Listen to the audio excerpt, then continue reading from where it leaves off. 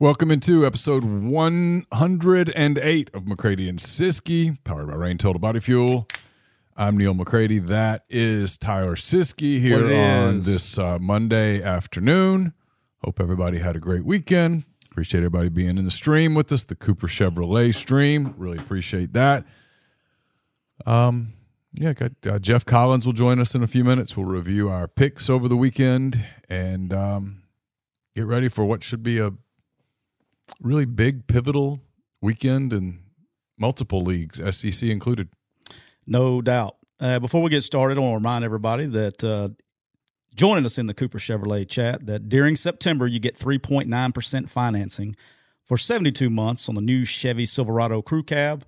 And guess what, Neil? What's that? No payments for 90 days. Get you all the way to Christmas right there. All the way. Go to cooperchevrolet.com. Check them out. Cooper Chevrolet, Buick, and Anniston.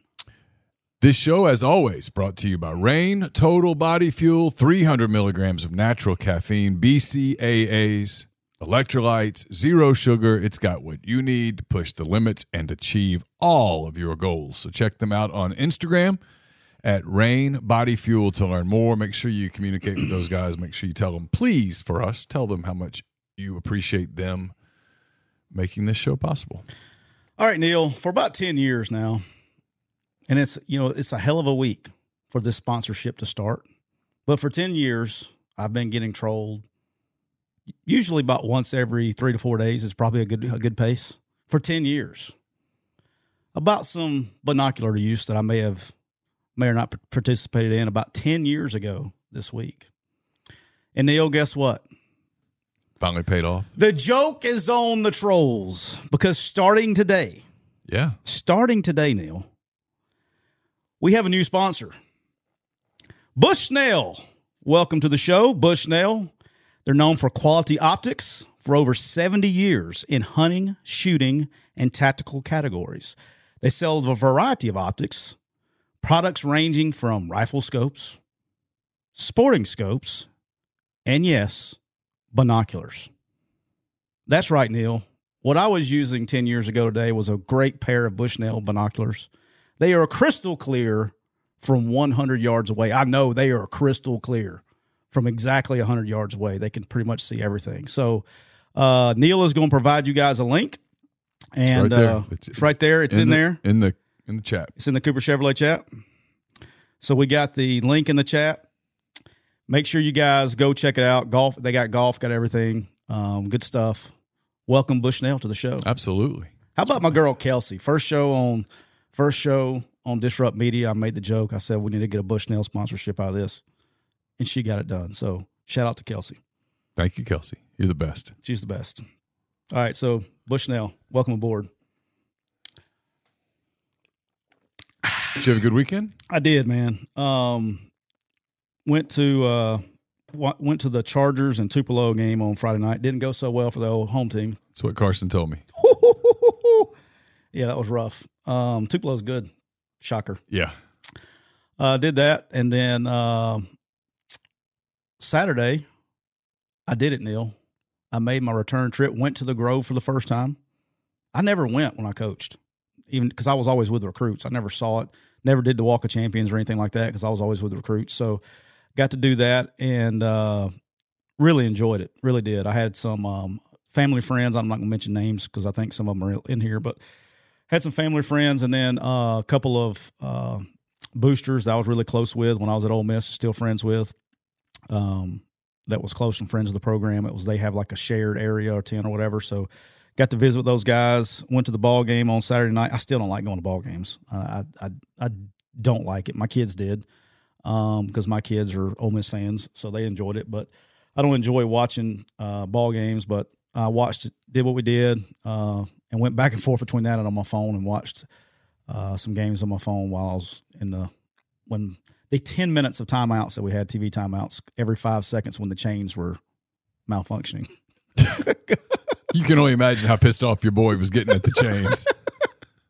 Dude, they did a TV timeout every time. I mean, I was like, come on, guys.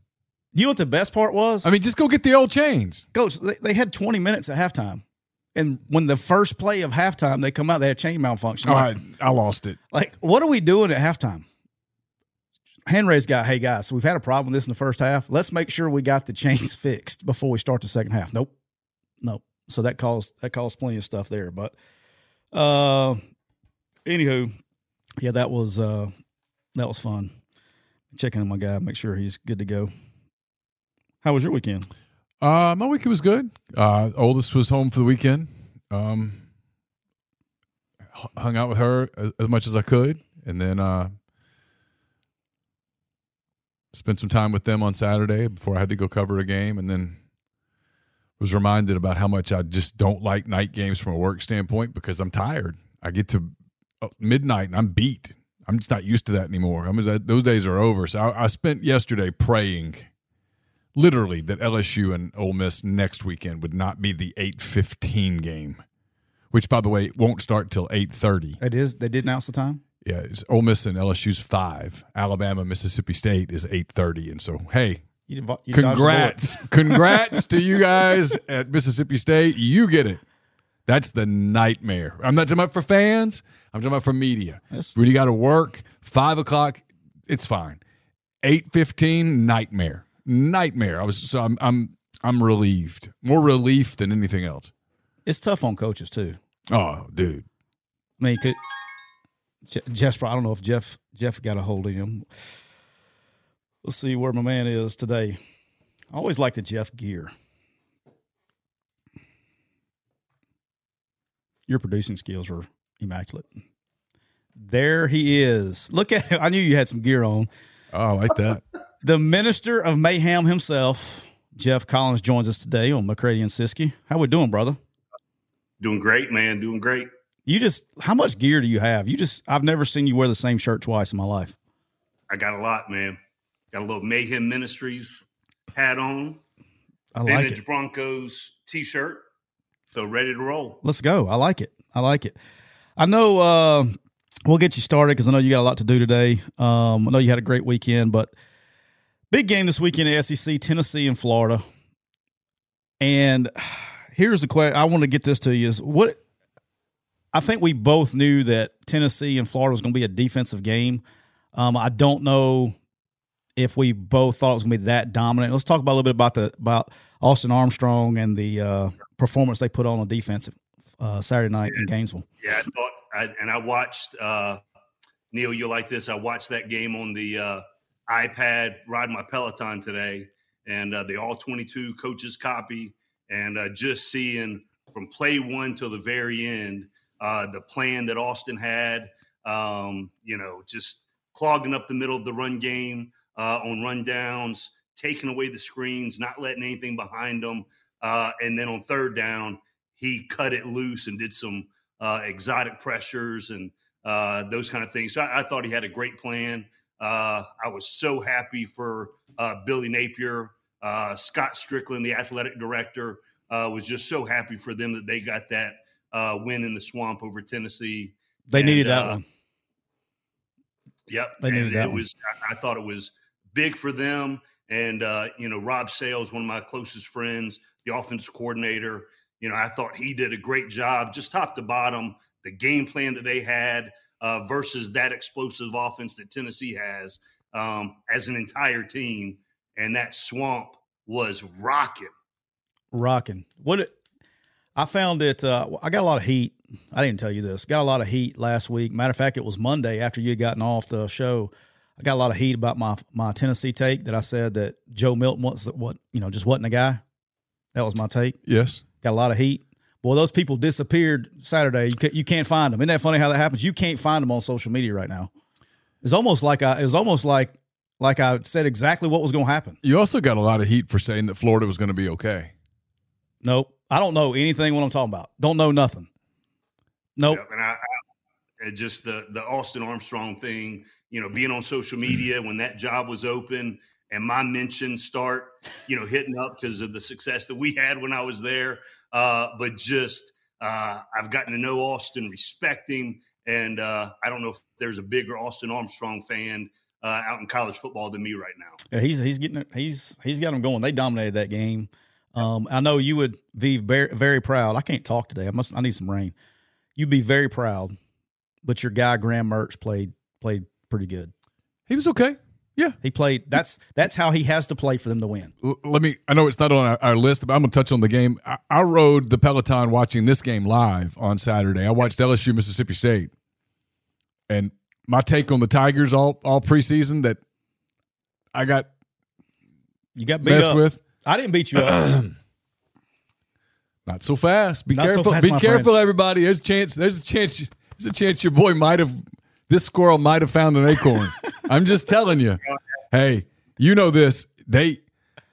Everybody talks about Jaden Daniels and Malik Neighbors, and Malik Neighbors was a badass on Saturday. But that LSU defense, it's got some dudes now. And if you got speed like that, you can do some things. Everybody talks about the back end of it, and maybe there's you guys know more than I do, but that front seven has dudes in it. And if you get behind the chains with them, It's over. They'll eat you alive, man, because you can't block all those cats. No. And Harold Perkins was back. And there are days where Perkins is out there and Mason Smith is out there, and there are times that neither one of them are the most dominant guy in the front seven, and that's not a knock on them. They've got dudes.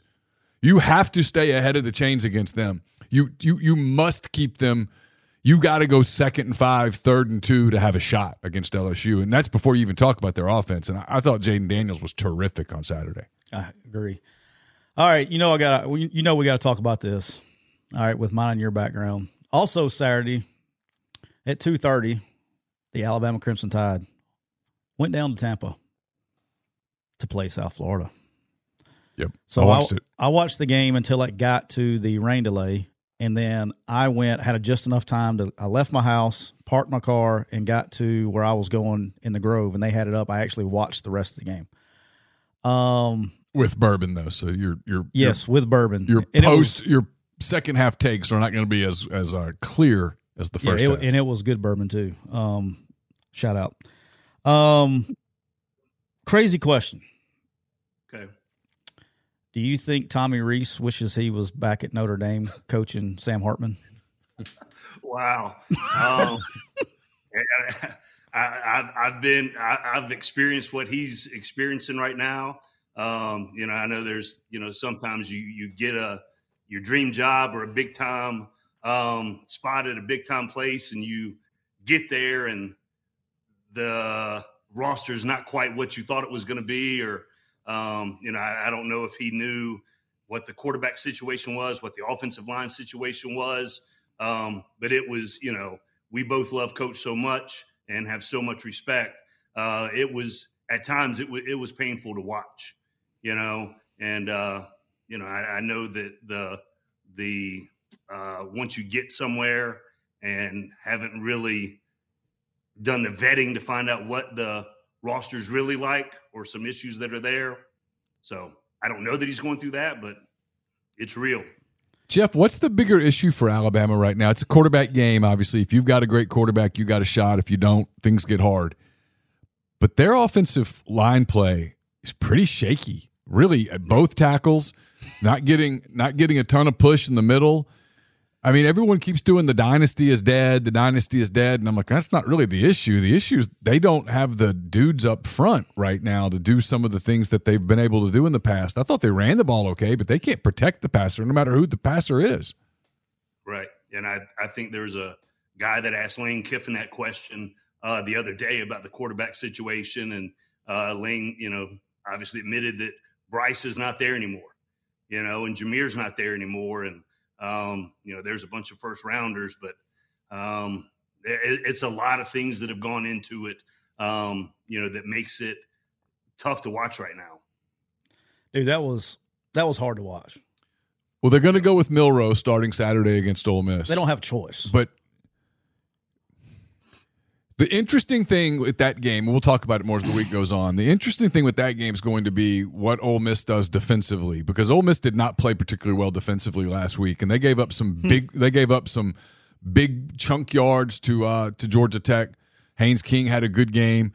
There was some and Georgia Tech left some points on the scoreboard in the first half that could have made that game more interesting. You could say Ole Miss did too. They dropped a touchdown, but they went back-to-back drives. I kind of washed those out because they had the 4th and 2 that they could have converted or didn't convert, but then Ole Miss dropped a touchdown on the preceding drive. Trigg. Right. Now, I didn't watch the replay. It looked like he should have called it from where I was sitting. I thought so. Okay, so maybe somebody saw something on TV, but I thought he should have called it where I was at.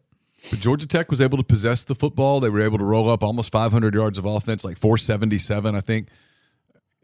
I'm interested to see whether Alabama can replicate some of that and then get the big chunk plays. Because if you can get the big chunk plays at home, you're going to have they're probably going to need a couple of those, I'm guessing, against Ole Miss. They got to figure out what – I can go ahead and tell you what any coach that watches these two teams play, if you're Alabama, they are going to run outside zone. Okay, that's one. That's one of their bread and butters. But in the game that I was watching on Saturday, every time Georgia Tech ran outside zone, they were gashing their ass. Now they got away from it, and they tried to and they did a lot of stuff formationally, moving things around that really you could see it. That's one thing I couldn't ever see on TV that you can see in person. They were having a very difficult time in the back end communicating with shifts and motions and everything else. And that defense, as Jeff knows, a lot of communication has to go on the back end, and that's just lack of reps. You know, they'll get it as time goes on, but you're going to see that on Saturday. But, dude, that was bad in Tampa. Bad ball in Tampa. So, and I said it, 2 weeks ago when Ole Miss was getting ready to go to Tulane, going to the group of 5 level when you're used to playing in front of 100+ is different. But, obviously there's no excuse for, the way it looked. But it's tough to go in those environments. Yeah, it would look like an Alabama home game. It was way more Alabama fans there than there were South Florida fans. That's played in Raymond James stadiums where they play their home games. But sure, they tore that field up nice and good for Justin Fields. Seemed to struggle because of that was why he struggled the next day, because the turf was bad. So you guys have both been at Alabama. You've worked for Saban. What's this week going to be like there, coming off of a performance like that where things were not up to their – y'all talk about the standard a lot. I'm going to guess that did not meet the standard. I feel safe in assuming that. So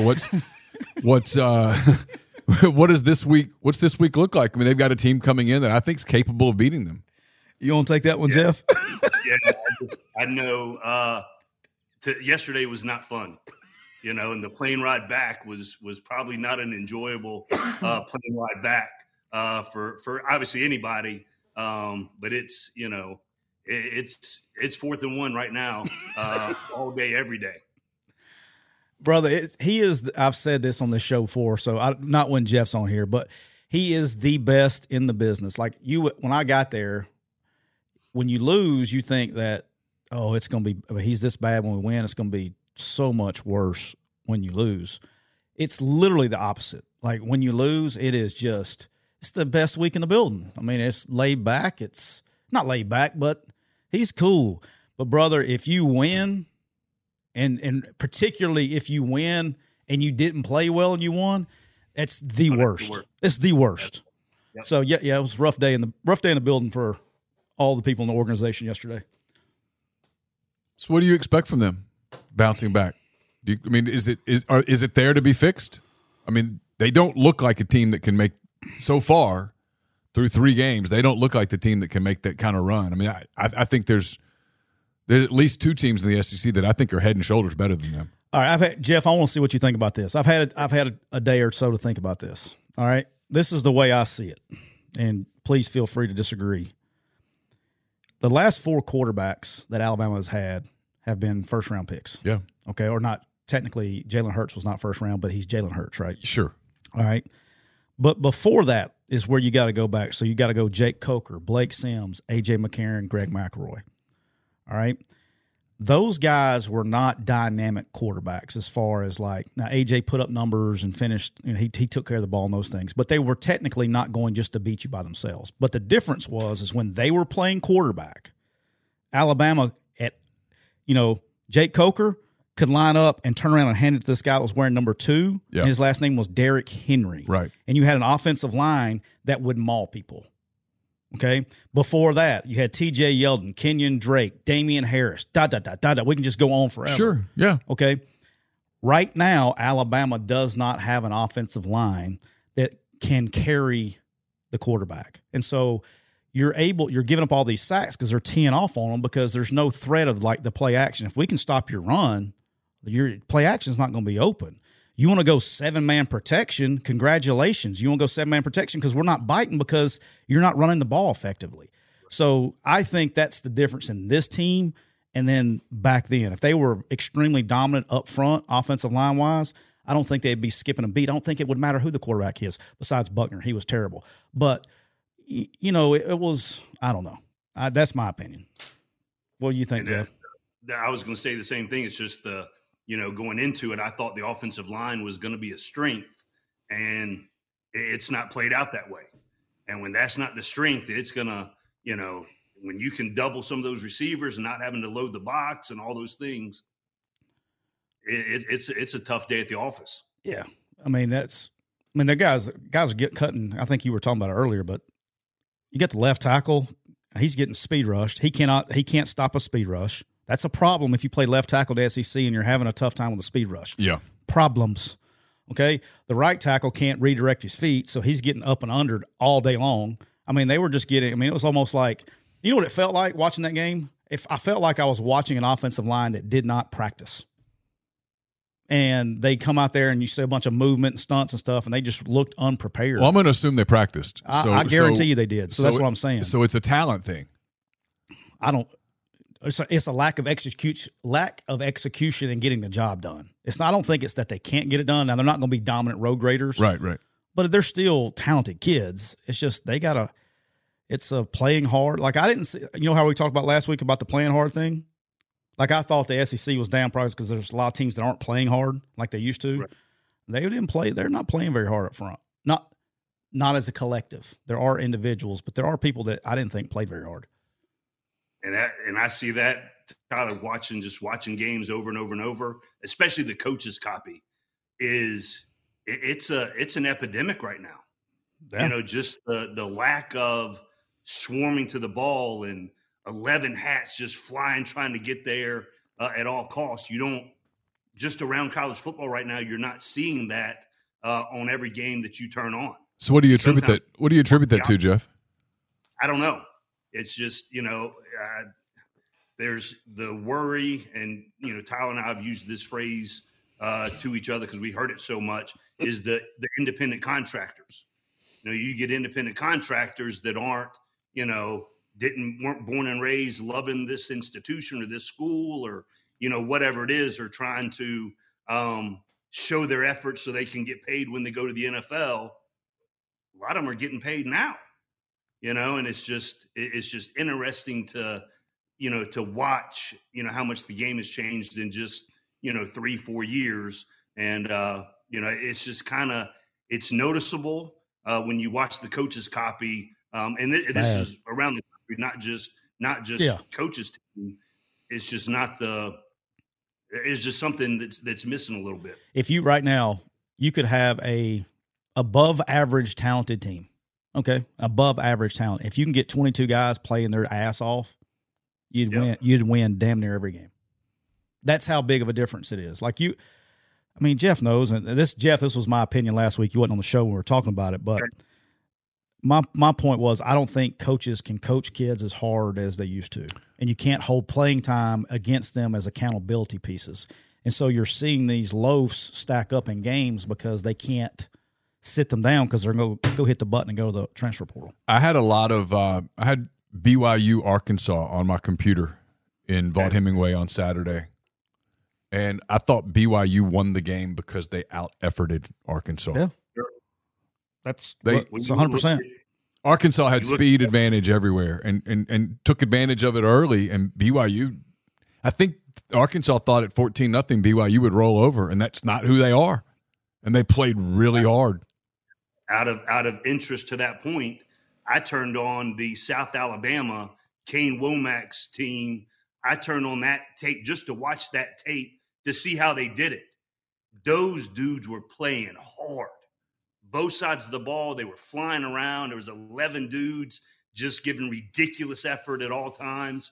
And, obviously I know Kane and think the world of him, but just watching that team play, physical, violent, swarming to the football, second and third efforts, that's the kind of ball I like.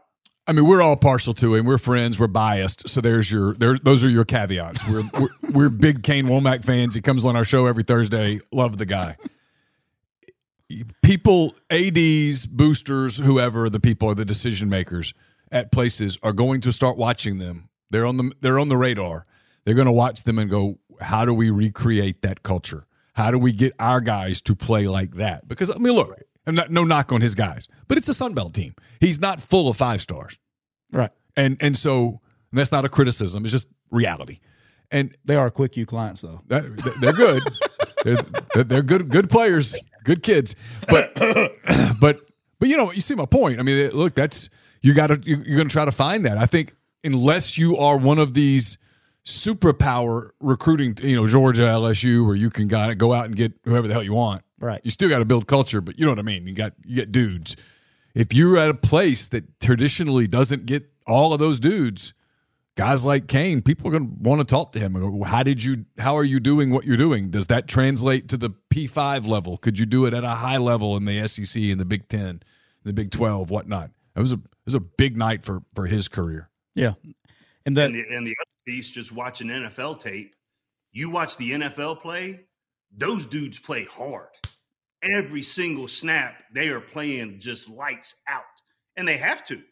And because they get fired. The educational piece is just showing the NFL tape, showing how hard they play to some of the guys, because that's what it takes to play at that level. Yeah, 100%. Well, dude, I appreciate the hell out of you. You've been like super generous for your time today. We got off the rails right there. Sorry, it's my fault. I always do it. No, well, we're pretty good at it. It's a lack of discipline on my part. You know what I mean? My eyes aren't in the right place. Eye violation. I'm just not focused, and it shows. You gave great effort, though. Great effort. I did give effort. Good effort. All right, brother. Appreciate you, man. Oh, you got to throw up your J's for Kane one time, since we got to give Kane a throw up your J's. There you go. There we go. Mayhem. Right. Mayhem, baby. Love it. Have a good day, man. Yeah. See you, bud.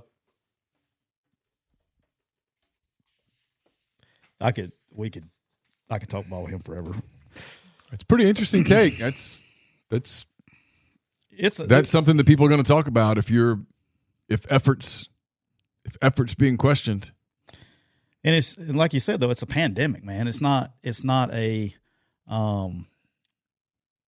unique to one place. And I mean, I've heard coaches, bunch of my buddies have like, dude, our loaves are up. And he goes, there's nothing. I mean, it's across everywhere. Yeah. And it doesn't make a difference until it's like the backside of a play. Like guys not running to the ball. There's guys that break tackles, and guys could be knocked out of bounds for 7-yard gains. Instead, they're up the field for 25, 30-yard gains, stuff like that. What I'm interested to see with some of these teams as we get into the season, still September, right? I'm interested to see what happens to some of these teams when they lose 2 games, 3 games. Yeah, if they shut it down. The guys go, hey, I'm getting in the portal in a few months. This coach getting fired. I don't know what's going on, but I ain't getting hurt. Yeah. Or I didn't get enough. Hey, they paid another guy. He ain't doing it. That kind of stuff. I want to see what happens when that attitude rolls around. You're going to find out. When we talk about culture and climate and all of those buzzwords, when you're winning, everything's fine. Everything's fine. You got problems, but everything's kind of fine. One loss, that's not going to set you back. One loss, nah. I mean, Alabama's not done because they lost to Texas. LSU wasn't done because they lost to Florida State. Go back to Arkansas for a minute. They're not done because they lost to BYU. But the challenge now is in the buildings, right? And you saw it with LSU. The enemy is amongst us. Yeah, you either you start figuring it out now, or it spirals. 100%. That's why I think. I mean, we'll talk about it a lot this week. I think Saturday for Alabama is a huge game. Yeah. I mean, I think it's huge for the climate in that building, because even for Nick Saban, who's the unquestioned GOAT, he's the best ever. He could never win another game, and nobody would ever say anything other than he's the best coach to ever coach college football. To ever do it. But even he and his program, the process and all that stuff, I'm telling you, man, he's not immune to this. Well, nobody is. And so, he's been immune to it for a long time, but I don't think in today's climate he would be. You let them get off to 2-2, where people go, hey, we're probably not winning this thing. We're probably not going to the championship. We're probably not going to the playoff. Probably not that team. And you get the quarterback stuff and all that, man, it could get weird there, where all of a sudden games on their schedule that you look at before the season and go, W. All of a sudden you're like, I don't know, man, could go the other way. And it can go off the rails fast. And I think that's the case. That's why I think it's again, not breaking this game down, but it's a big game for Ole Miss too. It's a really big game because LSU's next. And we talked all summer about what happens if you lose to Alabama and then lose to LSU. Can you get a bunch of guys that came in as independent contractors? Everybody goes, oh, we got great chemistry now. You hadn't lost yet. You hadn't had any adversity yet. Adversity is not, hey, Tulane driving in the fourth quarter stops. Spare me. That's not adversity. And you can't manufacture it either. You have to wait. You have to wait for it to come, right? It's got to happen. And when it comes, you'll see how you answer the bell. I just think it's a huge game for both of those teams. It's. I mean, we're about to find out a lot. Like people talk about, would Pittman be on the hot seat at Arkansas? The answer is, if they lose 4 or 5 of these next games in a row, the answer is yes, absolutely, 100% on the hot seat, because that's just the way it is now. So for them, I mean, they've got a trip to LSU this weekend, then they got Texas A&M, then they got Ole Miss. I mean, it could get squirrely. And so you look around. It's why such a big win, as stupid as all the talk about Billy Napier was. The truth is, the way it is, if you start piling up L's in the emotional process that is the season, weird decisions get made. I'll tell you what, this was a big win for him. Jumping around a minute, because we're about to do our picks and we'll get into games. Neil Brown. Is that what you're about to say? Well, it was a big win for him. It was a really big win for Elijah Drinkwitz. Big. To beat Kansas State at home. We had a big crowd. Everybody showed up. That place was rocking. It was rocking. It was packed for an 11 a.m. game. They showed up, and they got to get that W. That's a hard place to play. I'm aware. To get that W at Missouri for them was big. That felt, watching it when it happened, just my gut feeling was, boy, that's when he's going to be able to build on. Yeah. That's something he's going to be able to sell to kids. They've got a good NIL program going. They do that. And they just kind of weren't getting over the hump. That felt like, and look, they got to keep building on it, obviously. I don't even know who they have this week, Memphis this week. They got to keep winning. You can't go blow it. But it felt like that was something that you could gain some traction off of if you're Missouri. Yeah, it's a funny year to where I feel like now being another year removed from coaching, I feel like in the media world and in the fan world, and maybe it's been like this the whole time, I was just unaware of it, every week we're like, oh, that guy's in trouble. Oh, he saved his job. Oh, he's in trouble. Oh, he saved his job. I'm a fan of let's wait and see. I'm not sold on Missouri. I'm not. Yeah. I don't think that win is going to, because he could turn around. I mean, you got 2 3-0 teams playing this week. Memphis is playing way above their head. Yep. What anybody expected going into the season. Now they had a close game. It's triple option. I throw that away, but they're still 3-0. I didn't throw it away. Yes, we'll get to that in a minute. But anyway, you see what I'm saying? Like if he's in trouble too. What if he goes and beats Missouri this weekend in St. Louis? Then we're back to ground zero, right? So, all right, Neil, do you know what time it is? It is time to have our kind of come to Jesus Monday meeting where we talk about how we did, what we did right, what we did wrong. It's Tell the Truth Monday, where you have to tell the truth. Yeah, might as well dive into the truth. Let's dive into the truth. All right, Neil. For the second week in a row, Neil, you have had an excellent college start to your season. I would like to commend you for that. Thank you. I'd like to just thank the little people, and we're just going to continue. Are you getting help? No, we are continuing to grind. That's what we're doing. We are grinding and doing the best we can. We don't have 5 stars picking these games. Well, we're a collection of 3-star talent. Question some of your picks to where if you had help or not. So do I have?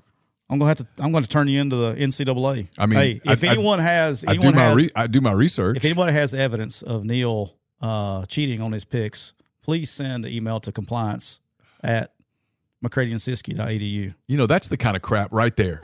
Right there. I have 2 things to say to you. 1, I'm about to kick your ass. And 2, I'd like to pray for you right now with a Bible verse. You're dirty. My feet are clean now, though. I got a pedicure on Saturday. Don't say that out loud. I did. Don't say that It out was loud. awesome. Never done that before. Oh, It's a new experience. while we're talking about our Saturday, I got my buddy. I text him to see what it was called. So I had a bourbon or 3 Yeah. on Saturday afternoon at the Grove. Which, look, I'm going to be dead serious here. Really doesn't get the credit it deserves. That was a good time.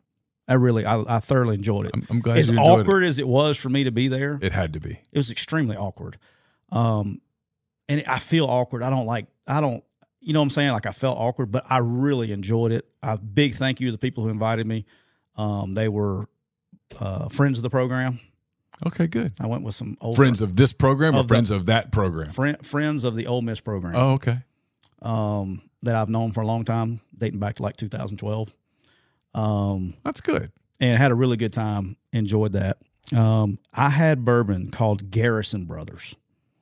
I don't know if anybody, I asked Neil earlier if he had it. If anybody in the chat wants a great bourbon, and I'm not a bourbon guy, but that made me want to be a bourbon guy. I was like, this is the good stuff. I've got bourbon if you want to come drink bourbon. You got good stuff like that? Yeah, I've got some good stuff. That was good stuff. Like, as you reminded me, it's probably not cheap. So Yeah. you get what you pay for. I've never heard of that one, so I don't know. I can't comment on the price point. Garrison. Oh, this is what it looks like. Garrison Brothers. Okay. Yeah, I don't know. I don't know what the price point on that is. Yeah, I'll research. It's good stuff. Good stuff. All right, Neil. So this week, my man Neil McCready went 6-5 overall. You had a 4-2 college slate. Yep. Hitting your second money line in a row. Way to go, Florida International, baby. FIU. So Neil, The Fighting Mike McIntyres. you are up 2.35 units for the week. Overall, Neil, we're getting back to level. We're getting there. We just takes us a little time. We're like preseason. You're 12-16, but you're only minus 1.65 units because you've hit 2 money lines. Right. All right. Went 2-3 in the NFL. Got 2 Went games 2-3. after an 0-5. 2-3 felt good. Yep. Oh, Ryan Wiggins says great. Going to the Cooper Chevrolet chat. Ryan Wiggins says $299.99 a bottle. That's why it's good. Yeah. That is why it's good. One gets what one pays for. It was really good. I now feel bad that I have 3 of them. I feel bad that you poured Sprite in one of them, but go ahead. It was a sprinkle. Okay. It wasn't. Let's don't get carried away. Just a little splash. Yeah, it's just a splash. Okay. I did it straight and on ice and on all 3. All right. I also started out with a great Saturday. I went 4-2 and hit my money line as well. And then Sunday happened, and I went 0 for freaking 5 in the National Football League. So let's quickly review our college picks. Who got what? Who got all wrong? right, so we'll start with you. Your first loss, Memphis hosted Navy. Yep. 28-24, which we talked about. That was just a weird game. Memphis had plenty of opportunities to run away with the game, and they just could not get it going. So you had them at minus 13. They ended up winning by 4, so we lose that one. Yep. Friday night, which I love this pick. I don't know why I didn't pick it. I bet it personally, and I just screwed this one up on the picks. But you had the Quick U clients, Maryland Terrapins, minus 14.5, hosting Virginia on Friday night. And it was a close game for a while, but they extended it out in the second half. I really like Maryland. Yeah, I do too. Yeah, I like him a lot. He's doing a really good job. Look, Mike Loxley and that whole staff up there, they are extremely organized. Really like what they do, recruiting, how they're organized, and he is one of the most underrated play callers in the business. Tungavaloa is not as good as his brother, obviously, which is different, a really high standard. But man, he's a good player and a smart player and tough as nails. He's a little bit more athletic, quick release. He's right-handed, obviously, so it looks different, but has the same. What he does have the same is he has great vision on there. So he did very well there, and they extended it out. All right, your third game, Neil, that you also won. You had the Penn State Nittany Lions minus 14.5 against the Fighting Altmaiers of Illinois, and they win 30-13. Yeah, I had that one on. So my Saturday, I got up, I went with my girls to get a pedicure. That's the third time you said it. You texted me. And I'm like, hey, dude, I'm getting a pedicure. Leave me alone. I thought you were joking. And then I came back, Rode the Peloton, did LSU, Mississippi State. I had to go to Ole Miss later, but they wanted some wings. I smoked wings, and I did that while I watched Penn State, Illinois. I'm interested in Penn State, Iowa this week, but Illinois' got issues. Lots of issues. Turn the ball over too much to be playing like that. And Penn State, once they got rolling, they were rolling. I got But I'm interested in Penn State moving forward. I'm interested. The under's probably going to be set at 4 this weekend, but I may take it.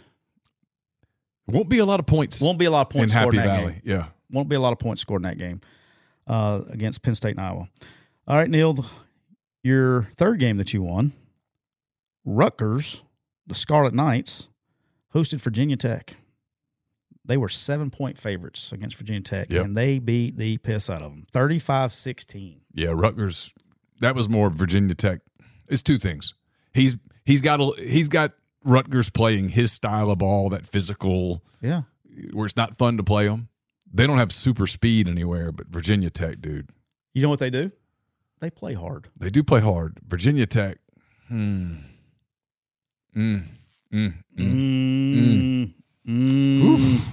rough. See, people got to ask about that. What kind of job is that today, right? When you're one of these coaches out there and this cycle starts cranking up, what kind of job is that today? And I don't know the answer.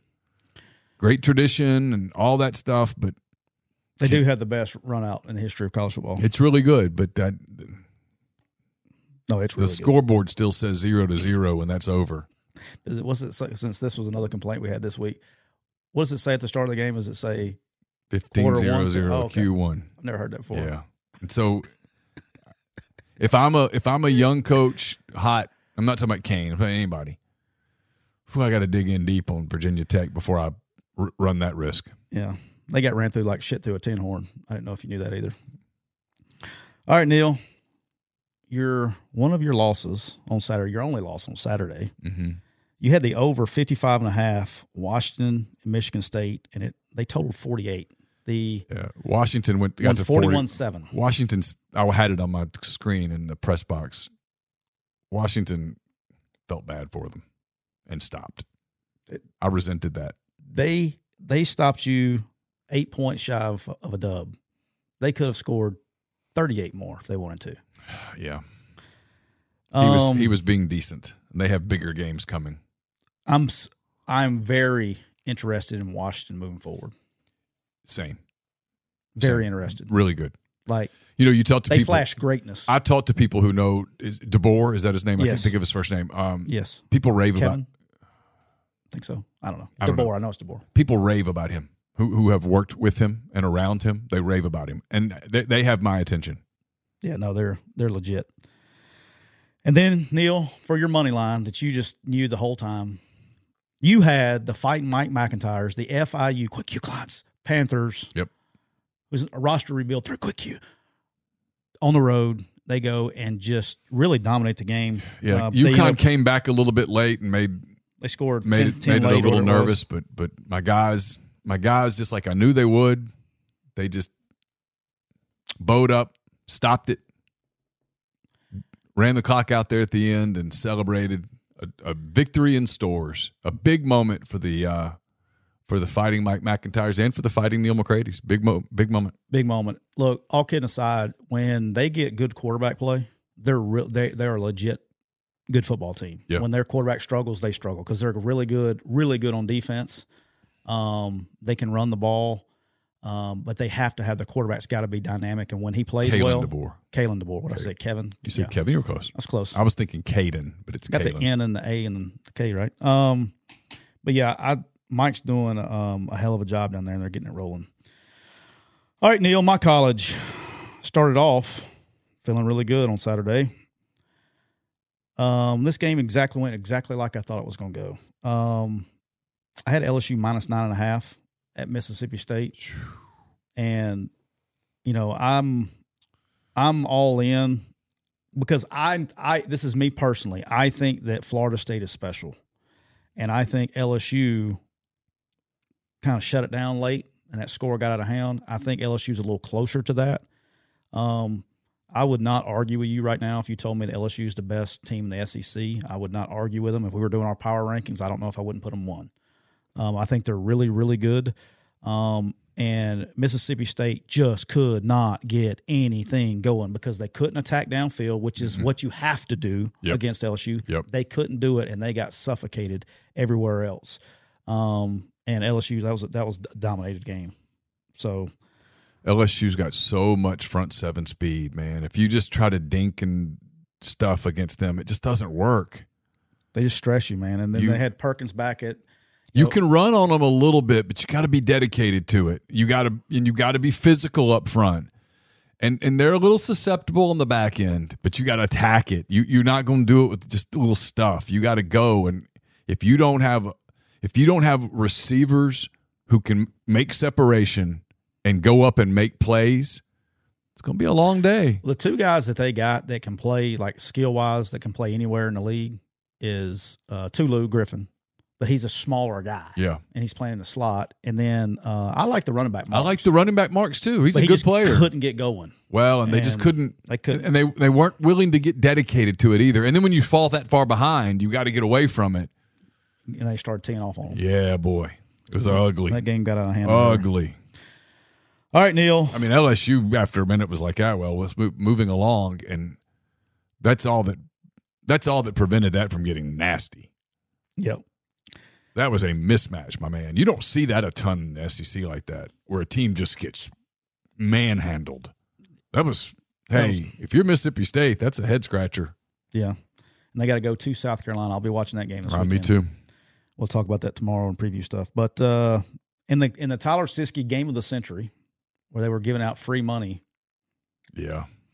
I had Kansas State. Turns out it minus was -3.5 money. Turns out they were handing it to the other side. Yeah. That's what they were doing. First of all, good game. I wasn't very entertaining game. Kansas State didn't ever really get anything. They had some drives, then they got away from what they were doing a little bit. Quarterback play was just They never really. Yeah, he was fine. He's fine. Yeah. Missouri wins a 61-yard walk-off. Okay, 61-yard walk-off. He popped that ball. You know, we talked about Eli, about how big of a game that was and all that stuff, and there were rumblings. Yeah. He was about this close to having an issue because they decided to get a delay of game. Turns a 56 into a 61. Like, nobody's talking. That's what I'm talking about. Nobody wants to talk about. I talked about it this morning. I said, hey, look, I'm hoping, because if he didn't, he's not a good dude. I don't know what Mevis drinks, but you better buy a nice bottle. Yeah. And I don't know where Mevis likes to go to dinner. Buy it. But you either need to take him to that dinner or you need to get him an NIL deal. Call ahead and go, hey, this one's on me. Just no check. Just send me the check and put 30% on it. I'm good. If he misses, let's say that falls short. Oh. By like a yard. Just say he hits it 59 yards. 59 yards. Okay, and that falls short. And they go on to lose that game in overtime. That's what I'm saying. It's crazy to me. So fine line. It's crazy to me. Those the two games I'm referring to, right? This Missouri game, these are both fourth-year guys. The fourth year is pretty critical now. If you don't have momentum in the fourth year, you're not guaranteed a fifth. And I was thinking about it when it was over. It was funny. It was another podcast. I'm trying to remember the name of it because I'll give them the credit. They circled the Missouri game and the Arkansas game going into the week and said, two coaches who really need this. And whoever loses, if someone loses one of these, this is hot seat stuff. And I was like, at the time, I was going, that's a pretty good point. And then as it unfolded, I'm like, yeah, you nailed it. He wins that game, and that cools it.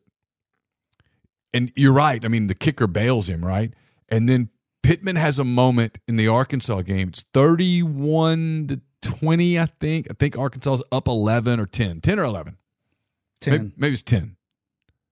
Anyway. Whatever. They've got it fourth and about half a yard right at midfield.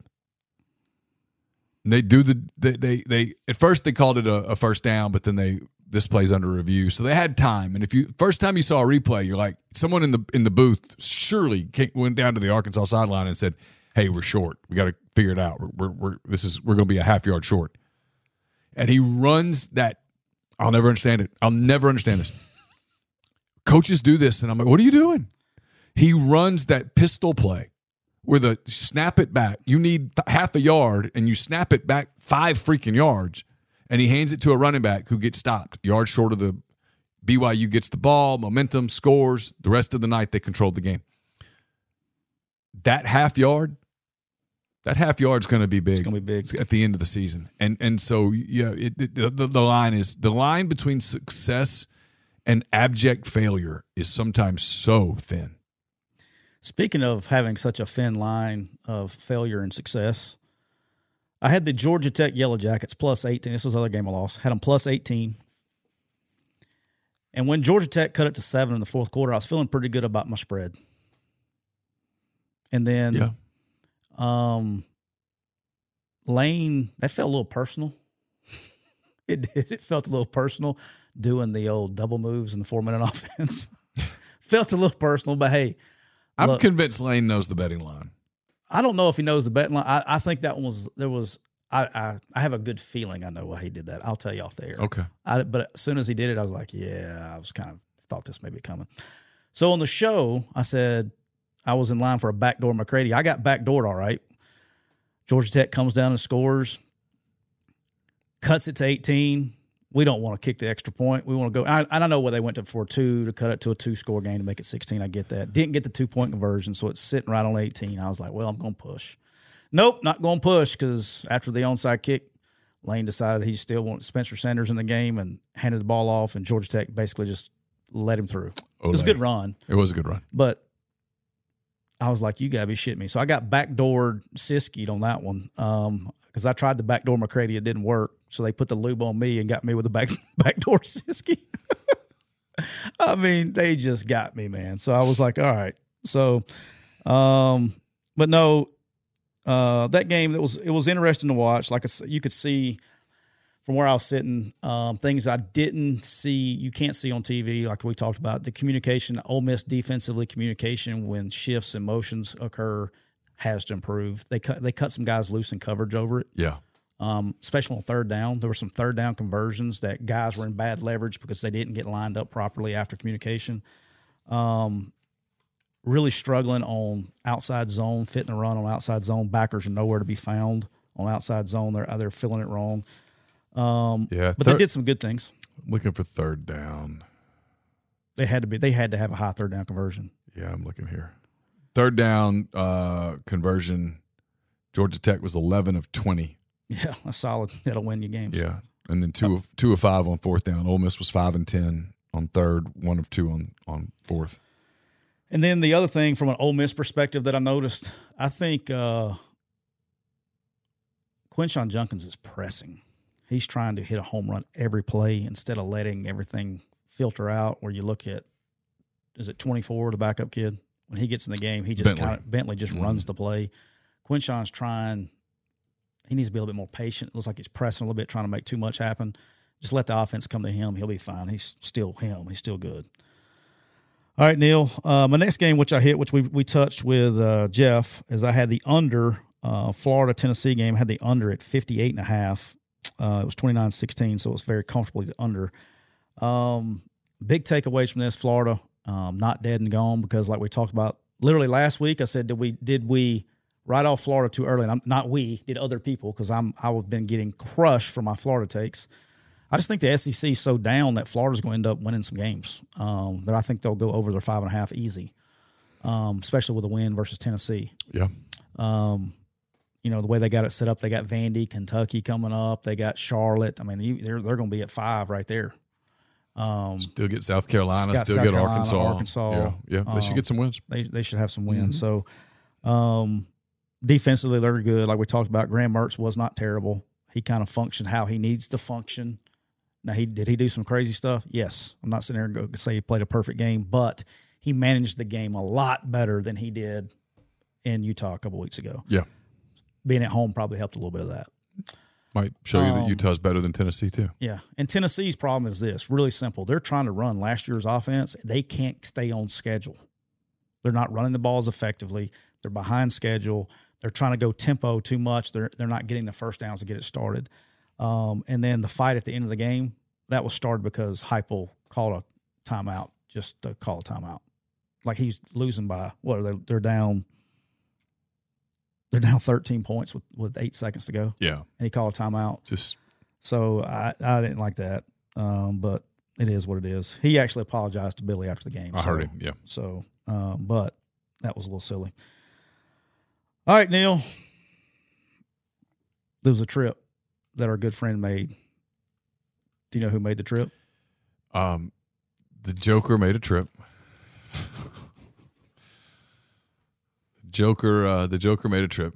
Tyler always leaves every time we talk about Colorado. He's gone, and then suddenly, hello, Joker. Hello, Neil. How was your trip to Boulder? Well, Joker. I heard that Tyler Siskey had a really shitty week picking games, but the Joker is 1-0. Yeah, because the Joker. So should his pick? I mean, I don't think your pick should help him. That should. No, we're a tag team partner. A tag team, okay. The Joker took Colorado State plus 23.5 and had a super, super easy cover at 9 o'clock on ESPN.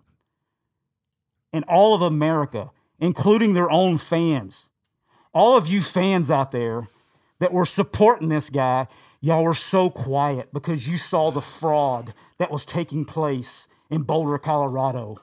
The fraud. They were so quiet. They were getting dominated by a Mountain West team. The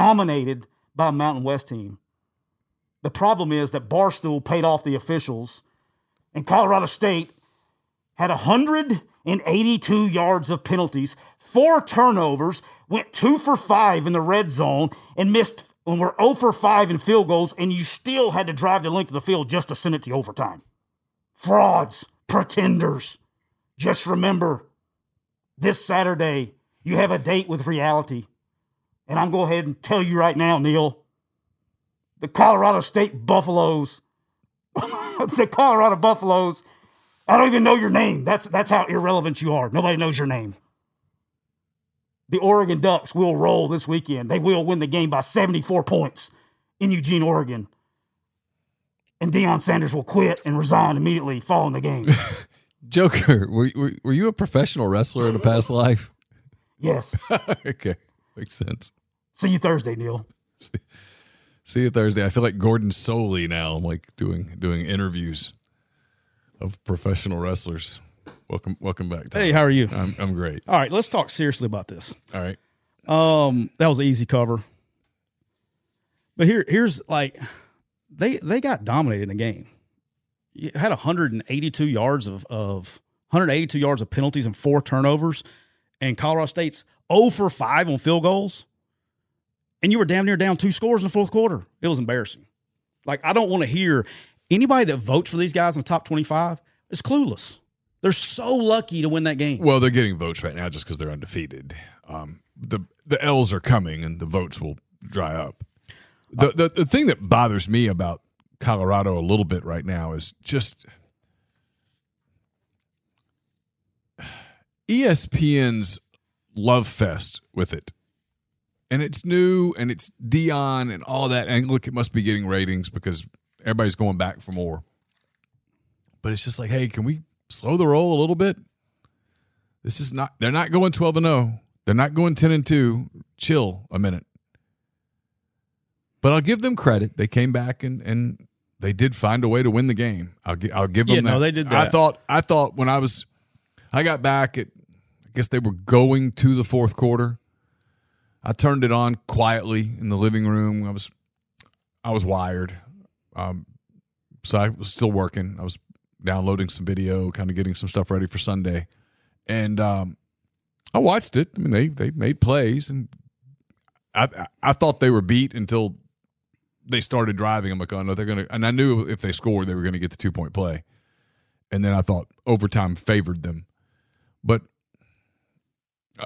it's just some of the stuff is just kind of over the top, and it's like people are like, well, why are you anti-Deion? I'm like, I'm not anti-Deion at all. I just kind of feel like I know where this is going, and I know when you it feels like this is what we do. We create all this hype, and the very same people 3 weeks from now are going to be saying, "What's wrong with Colorado?" And it's going to well, nothing's wrong. It's the same.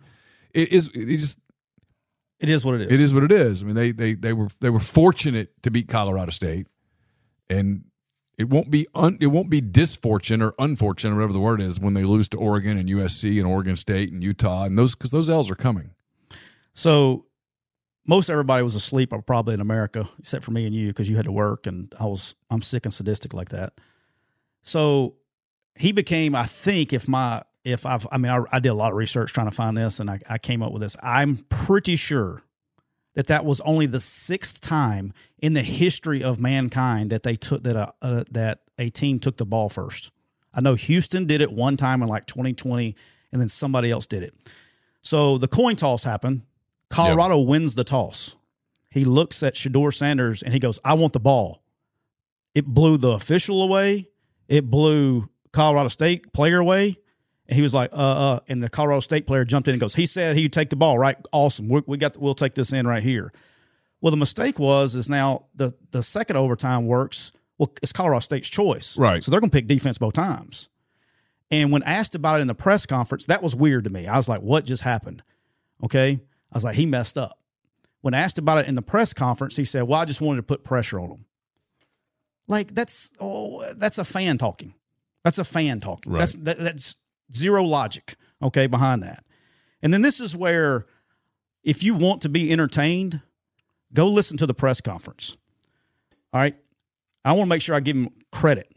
Peter Ball from The Athletic, he's a hockey reporter that was some reason, he's from Denver. I guess they sent him down because he was the closest guy to cover this game. Asked one of the craziest questions I've ever heard in a press conference. He asked Deion, why in the second overtime did you decide to go for 2? Why in the second overtime did you decide to go for 2? And I'm looking at him like, what are we doing? Like, athletics, send somebody to cover a game that knows the rules of college football. Because this guy apparently has been covering hockey the whole time and has no idea. Because the only answer that should have been provided, the only answer would have been, well, in the second overtime in college football, you have to go for 2. That should have been the only answer. But no, that wasn't the answer. He says, well, we got cards that, based on the points, we got cards and charts that tell us what to do based on points. He doesn't know the rules of overtime. He doesn't know the rules of overtime, and he's coaching a college football team. He knows them now.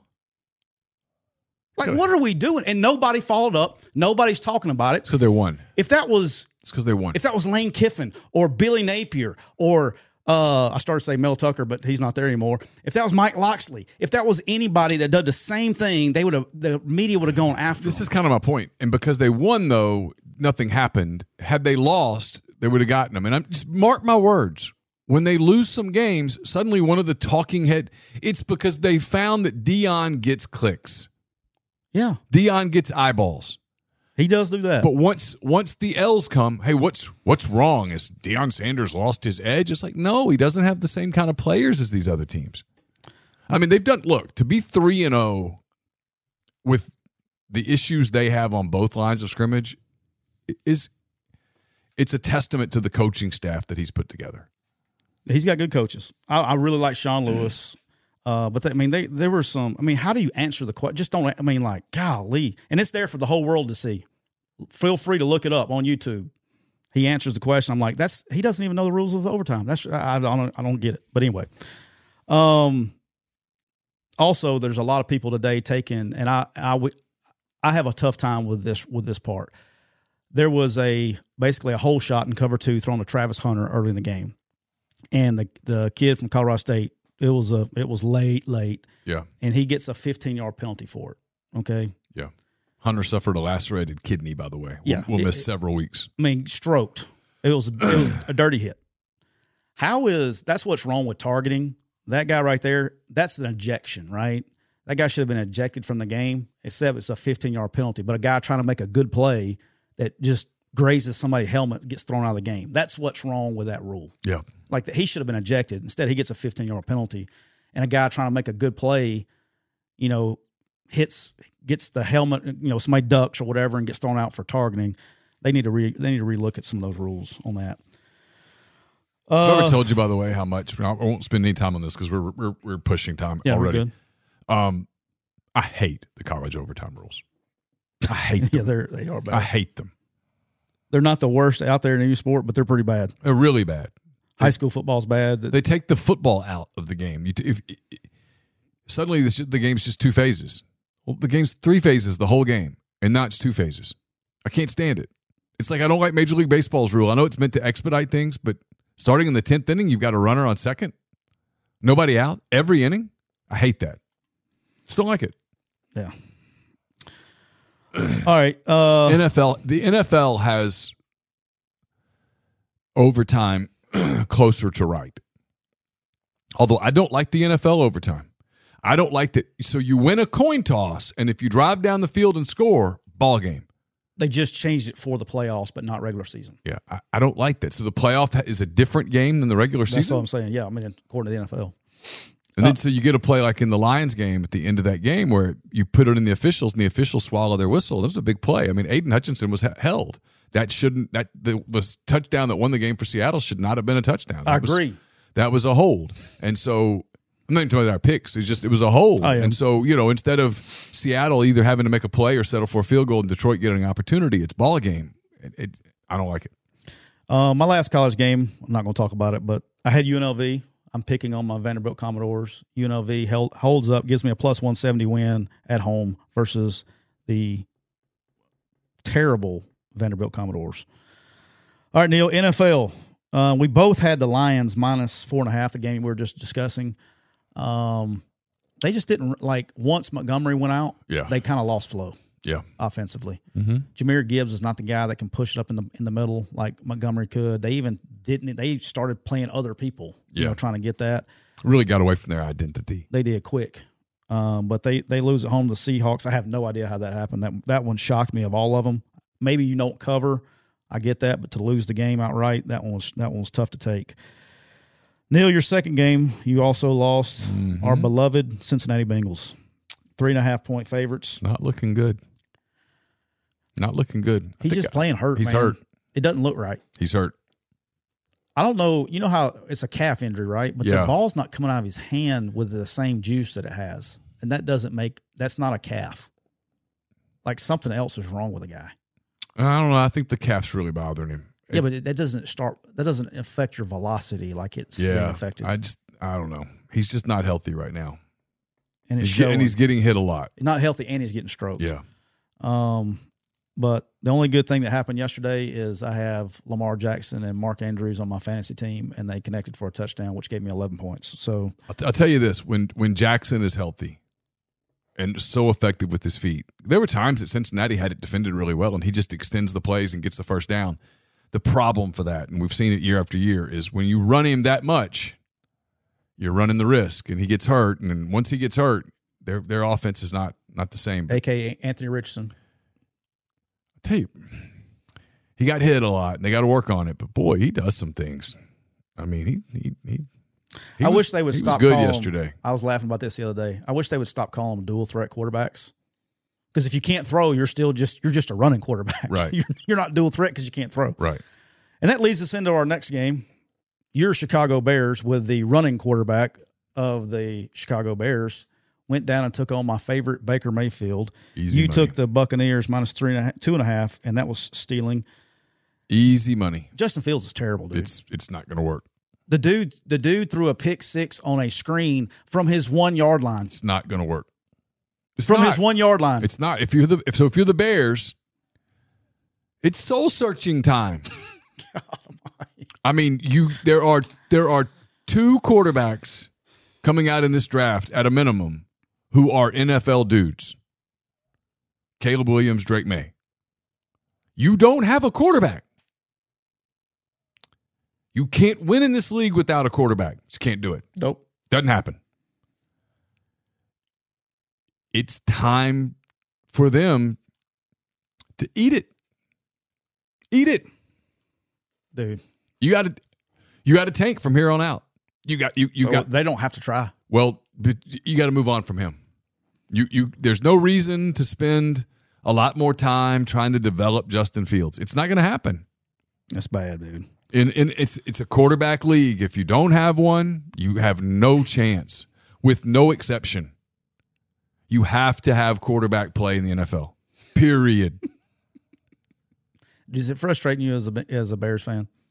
I mean, where's your frustration level? 1 to 10? Yeah. I mean, as a Bears fan, and I'm not much of a Bears fan. Carson's a much bigger Bears fan than I am. What's Carson's frustration level? Well, to the point that he doesn't watch it. He's not interested. 11? Yeah, he's over it. He's disinterested because that's not competitive. I agree. It's hopeless. It's not Richardson where you go, you know what? He does some things. He got some stuff he got to fix. There's no flashes. Yeah, there's nothing. You watch. Name me some young quarterbacks. I mean, they're just kind of across the league. There's just dudes, right? When you've got them on your team, you're like, well, you can convince yourself. We got a shot. Got a shot today. Like if you got Tua, you got a shot. You got Herbert, you got a shot. Even though they lost yesterday in Tennessee, you got those people. You've got a shot. When you're throwing out there with Justin Fields, you're not winning. You're not a Super Bowl contender in any shape, form, or fashion, no matter what else you do with the roster. Yeah. All right. Another dub you had last night. The Dolphins, you had them at -3. I actually, because of my day was going so great yesterday, I took them at I gambled irresponsibly and doubled unit on unit and a half on the Dolphins. I got them at 1.5 last night, and they easily covered. The score was 24-17, but that game was never felt that close. I didn't see any of it, but I will give the Patriots credit. They wore amazing uniforms. They did do that. They just Dolphins were without some guys on defense, and dude, they played well. They stopped the run. They got gutted the week before that in the run, even though they won. Dolphins got it going, man. When he's on, dude. When Tua is their quarterback, they are a legit contender for sure. All right, and then in one of the weirdest games of the year that I actually bet with you yesterday and lost this game as I needed some help in the afternoon. You almost covered. You had the Giants -4. They come back and win 31-28. They were down 28 to maybe it was 28-7, maybe 28-1, 28-0, 27-21, whatever it was. They literally were outscored like 60-0 in the first 6 quarters of football, and they decided to come back and play football, come back and win the game 31-28, score 31 points in the second half. News out of this one is Saquon Barkley, who I have on my fantasy team, gets hurt literally on the next to last play of the game trying to run out the clock, gets rolled up. It was nasty the way he got rolled up. It was bad. I was like, oh, that's bad. But they said it was just a regular ankle sprain, so I don't imagine he will play Thursday. They have a short week versus the 49ers. But this is from Art Stapleton, who covers the Giants for NorthJersey.com. He was Dateline Tempe, so he was out there. He says the team is cautiously optimistic that Barkley avoided serious injury. It's initially believed the Giants star running back has avoided one. Several individuals within the organization cautioned the team does not know for certain the extent of the ankle Barkley hurt, blah, blah, blah. X-rays on site were negative and did not reveal any fractures, but the scans that are forthcoming will tell a more complete story of what Barkley is dealing with. Brian Daboll said this morning he is, quote, hopeful about the seriousness of Barkley's injury, but is currently being evaluated in Arizona. The team will wait to see what the testing reveals. They play Thursday night in San Francisco. No, he won't play Thursday, but he may. What are you doing right there? You don't run the ball right there. If you're eating clock and you're making them take timeouts, you just down it, right? Well, if they got a first down, they could have ran the entire thing out. Yeah, I think. I guess I was in a couple when that was happening yesterday. All right, Neil. My wonderful NFL picks that I struggled on. Obviously, I had the Jaguars +3.5. They had their chances, dude. They had their chances to easily cover this game and even win it. They lose 17-9. They just didn't get it done. They got to, if they want to take that next level, and they have enough talent to do that, if they want to take the next level, they got to learn how to finish the game versus really good quality opponents, and they're not there right now. That was probably the biggest takeaway from yesterday. They had the ball down there, ready to score, try to go for 2 to tie it. They didn't convert. That's just at the end of the day, lose that game covering, but they had their chances to not only cover but to win that game outright yesterday and did not do that. I had the Los Angeles Chargers -3 against the Titans. the Los Angeles Chargers stole defeat from the jaws of victory in that game. They had it covered, the whole deal. They had every chance to score at the end and cover. They didn't. Same story as like watching the same game between the Jags and the Chargers. Look now, our boy out at San Diego, if he doesn't get it turned around quick, I know. he's on the super hot seat. Yep. Because they have to win now. Their window is very small right now. They have to take advantage of it. That'd be an interesting opening. That would be. Yep. Because you'll get some suitors on that one. A lot of people would be interested in the Chargers gig. Get to go to L.A., you get Herbert. Yeah, I mean, that's be an interesting spot. All right, and one of the Neil McCready screw job that I took, GJG, I'm sure he's in here just circling, waiting for this one to come out. I took the Packers -1 on Thursday against the Falcons. The line moved to Packers +3, so I took it on Sunday morning when I made my bets for Sunday on Sunday morning. So I actually won the cash bet because I had them +3. They lose 25-24 on a walk-off. Arthur Smith's trying to get himself fired. I don't understand this. And I get that we're trying to be cute. You talking about taking people out to dinner? He should just take Bijan Robinson and go, Bijan, I love you. You're so great. I love you, Bijan. You're such a great player. I think that would creep Bijan out a little bit. Well, he needs to, because the guy goes for it on 4th and short. Just kick the field goal, man. These coaches try to get too cute in the NFL. We got to run it down. I think they get an extra win if they run it as close as they can to 0 and kick in the walk-off field goal. Like, he had 4th and yard from the 15 or 16 and went for it instead of kicking the field goal with whatever time was left. It was a minute and change, whatever it was. And I get the deal that, hey, we're going to let this guy back in it. But they had Jordan Love, as good as he was, he's looking and doing things. They figured him out. And they didn't. They ran it down. They ran it down to 30 seconds or whatever it was. And they did not cover for the Thursday's picks. And the last game, Neil, at the New York Jets, +8, I believe, +9 we had for the show. That didn't matter. They got dominated. They were just, I don't know, they couldn't run the ball. And that's one thing Dallas Dallas is good right now. That's one thing Dallas has struggled on in the past, is running the football. Well, they didn't struggle on it the other day. They got after him pretty good. The only touchdown they called him in man, and the guy ran a good slant and threw it behind somebody and got him on a long run, Garrett Wilson. But Cowboys look really good right now. Yeah, they do. Really good. They do. All right. Wrapping it up here, Neil. Tonight we have a doubleheader starting. I think it's at 6, after 6 today. Yeah, that's right. We got the New Orleans Saints -3 going to the Carolina Panthers. The total is 39.5. I am going to bet the under. I'm taking under 39.5. I think the Saints are good on defense. I think the Panthers are good on defense. Divisional game at home. If I was to take the original spread, I would take the Saints -3. This is a really good defense. Bryce Young's he's going to step up a level from what he saw last week. 2 divisional games to start off with, but I think it's a low-scoring game. I'm taking the under at 39.5 tonight. This is not for a competition, just letting everybody know. And then the Cleveland Browns are going to Pittsburgh tonight, and the Browns are favored by 2. I'm going to take. I'm probably going to take the Steelers outright on this one. I think the Steelers went outright at home. Oh, yeah. Divisional game at home. I don't think they're going to start off 0-2. Home game. I think they got some things to prove. The total is at 38.5. I'm not messing with that one, but I'm definitely I will take the Steelers and the points, but I'll probably end up taking the money line on that.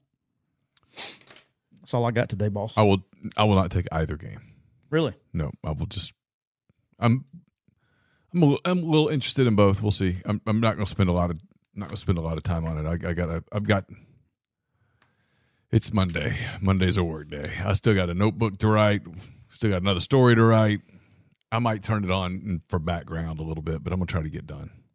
That's my goal. Remind me tomorrow when we do our preview tomorrow and we get to the Ole Miss Alabama game. Remind me to say something about the Lane Kiffin press conference remarks and Nick Saban press conference remarks. Okay. We don't have time today. Okay. Yeah, we'll dive into it tomorrow. We'll preview. We'll dive into it's a really big slate of college games, full slate of college games on Saturday. A lot of big games all over the country. Pac-12, Big Ten, SEC, a lot. So we'll get into all of that on Tuesday, I should say, on the next edition of McCready and Siskey. Again, our big thanks to our friends at Rain Total Body Fuel, 300 milligrams of natural caffeine, BCAAs, electrolytes, and zero sugar. It's got what you need to push the limits and achieve your goals. Check them out on Instagram at Rain Body Fuel to learn more. I want to thank everybody in the Cooper Chevrolet chat. A reminder, during September, you can get 3.9% financing for 72 months on new Chevy Silverado crew cabs and no payments for 90 days. Go to cooperchevrolet.com for details. For Tyler Siskey, I'm Neil McCready. We'll talk to you guys tomorrow. Have a great rest of your evening. Take care.